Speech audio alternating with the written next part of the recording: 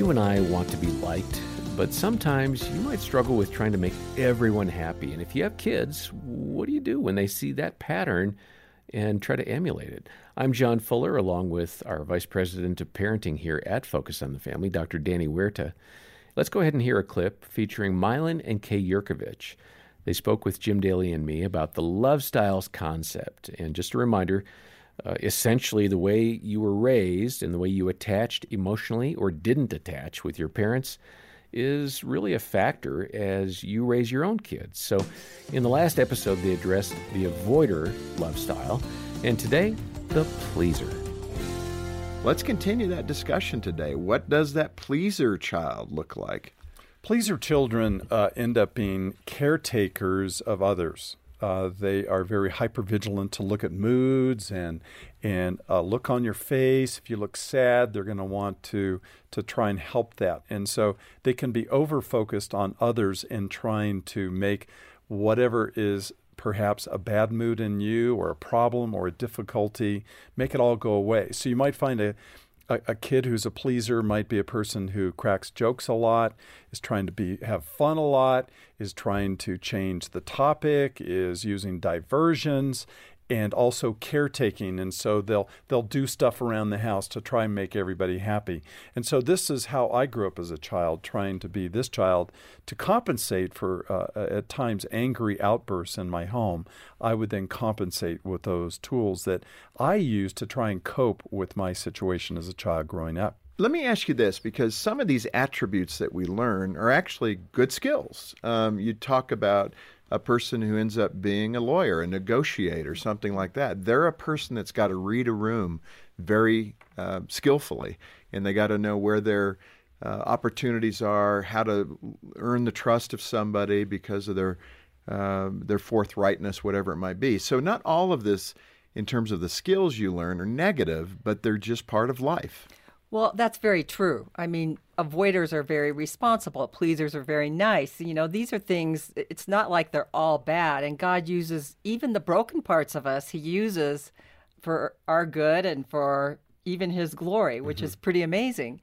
I think what we're looking at here is how can we identify when a child or as a parent, when we're off track and we're not really building the security we want to build, you know, how can we turn that child around? For like the pleaser child, for example, they tend to lack boundaries. One of our kids was a pleaser child, and the other kids took advantage of him. You had 4 kids. We had 4 kids. And I remember one of our boys is definitely a pleaser, and you know, the other kids they'd be unkind, they'd push him too far, and he'd never stand up for himself. So we had to recognize that and say, you know, he's nice, but he's too nice. And so we role-played with him, and we pretended we were the friends, and we gave him some lines to say, if you treat me like that again, I'm not going to play with you anymore. And he was so afraid to do it because he thought, well, the kids won't like me or they'll never have me back. But, you know, I remember the day he finally delivered the line, and he came home and he said, oh, I did it. I don't know. And the next day, his friend not only played with him, but he treated him way better.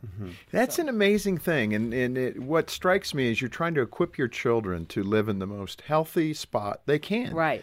And, boy, it's tough. But even giving them the goal, here's what we're trying to hit, that secure attachment area. And these would be the attributes. I mean, I could see that in one of my boys. I could see him easily being that pleaser. In fact, I asked him that question.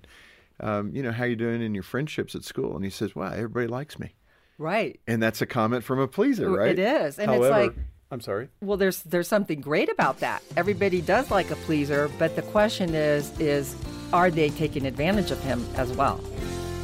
Danny, I really appreciate what Kay was saying there. And it's a reflection of the kind of parenting you have encouraged us to do time and again in these podcasts and across the various ministry parenting aspects. Coach your child.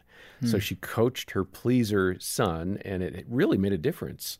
So you've undoubtedly counseled families where there's a kid being mistreated and it's just not going well. Yeah, and it's important for parents to help a child recognize that they're being mistreated, because there may be a child that sees the reward of at least getting attention and maybe getting this false sense of being connected, and There's some kids that think they're kind of cool because the cool kids are paying attention to them, but it's really mistreatment. And so first, it's just helping bring that out and identify it. Now, one thing is fixing, one thing's coaching. As a parent, you're not there to fix things. You're there to coach them and help them learn how to develop the self-confidence, this idea that they know how to respond to something that's coming at them. So help them see that, this is mistreatment, this is respect, this is love, these are boundaries. Coach them in that. And one question I go to all the time, even with my own kids and myself, is who gets a vote in my life and why?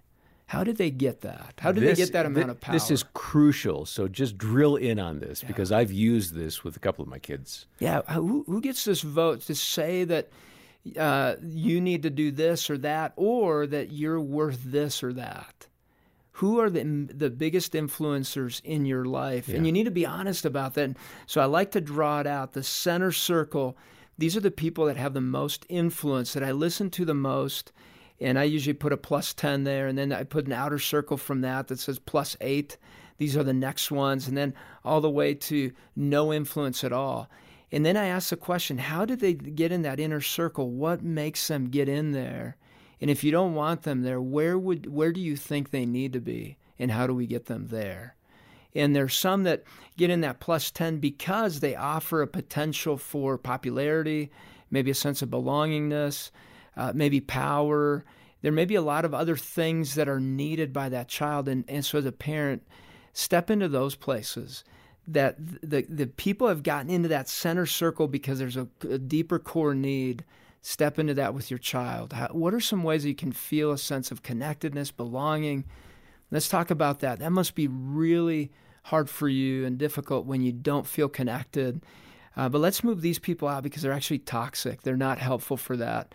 And let's find the right people that could go in there that you could focus on and foster relationships with. Yeah. Those are great moments of just conversation to help them see beyond their emotions, because now you get into the place where they can truly plan and figure out what they need to do next. That is so good. I'm taking notes while you're talking, so thanks for recognizing what I was doing here. I mean, I've drawn out kind of a bullseye, if you will, a target with the bullseye in the middle, and I'm going to be using that with one of my kids.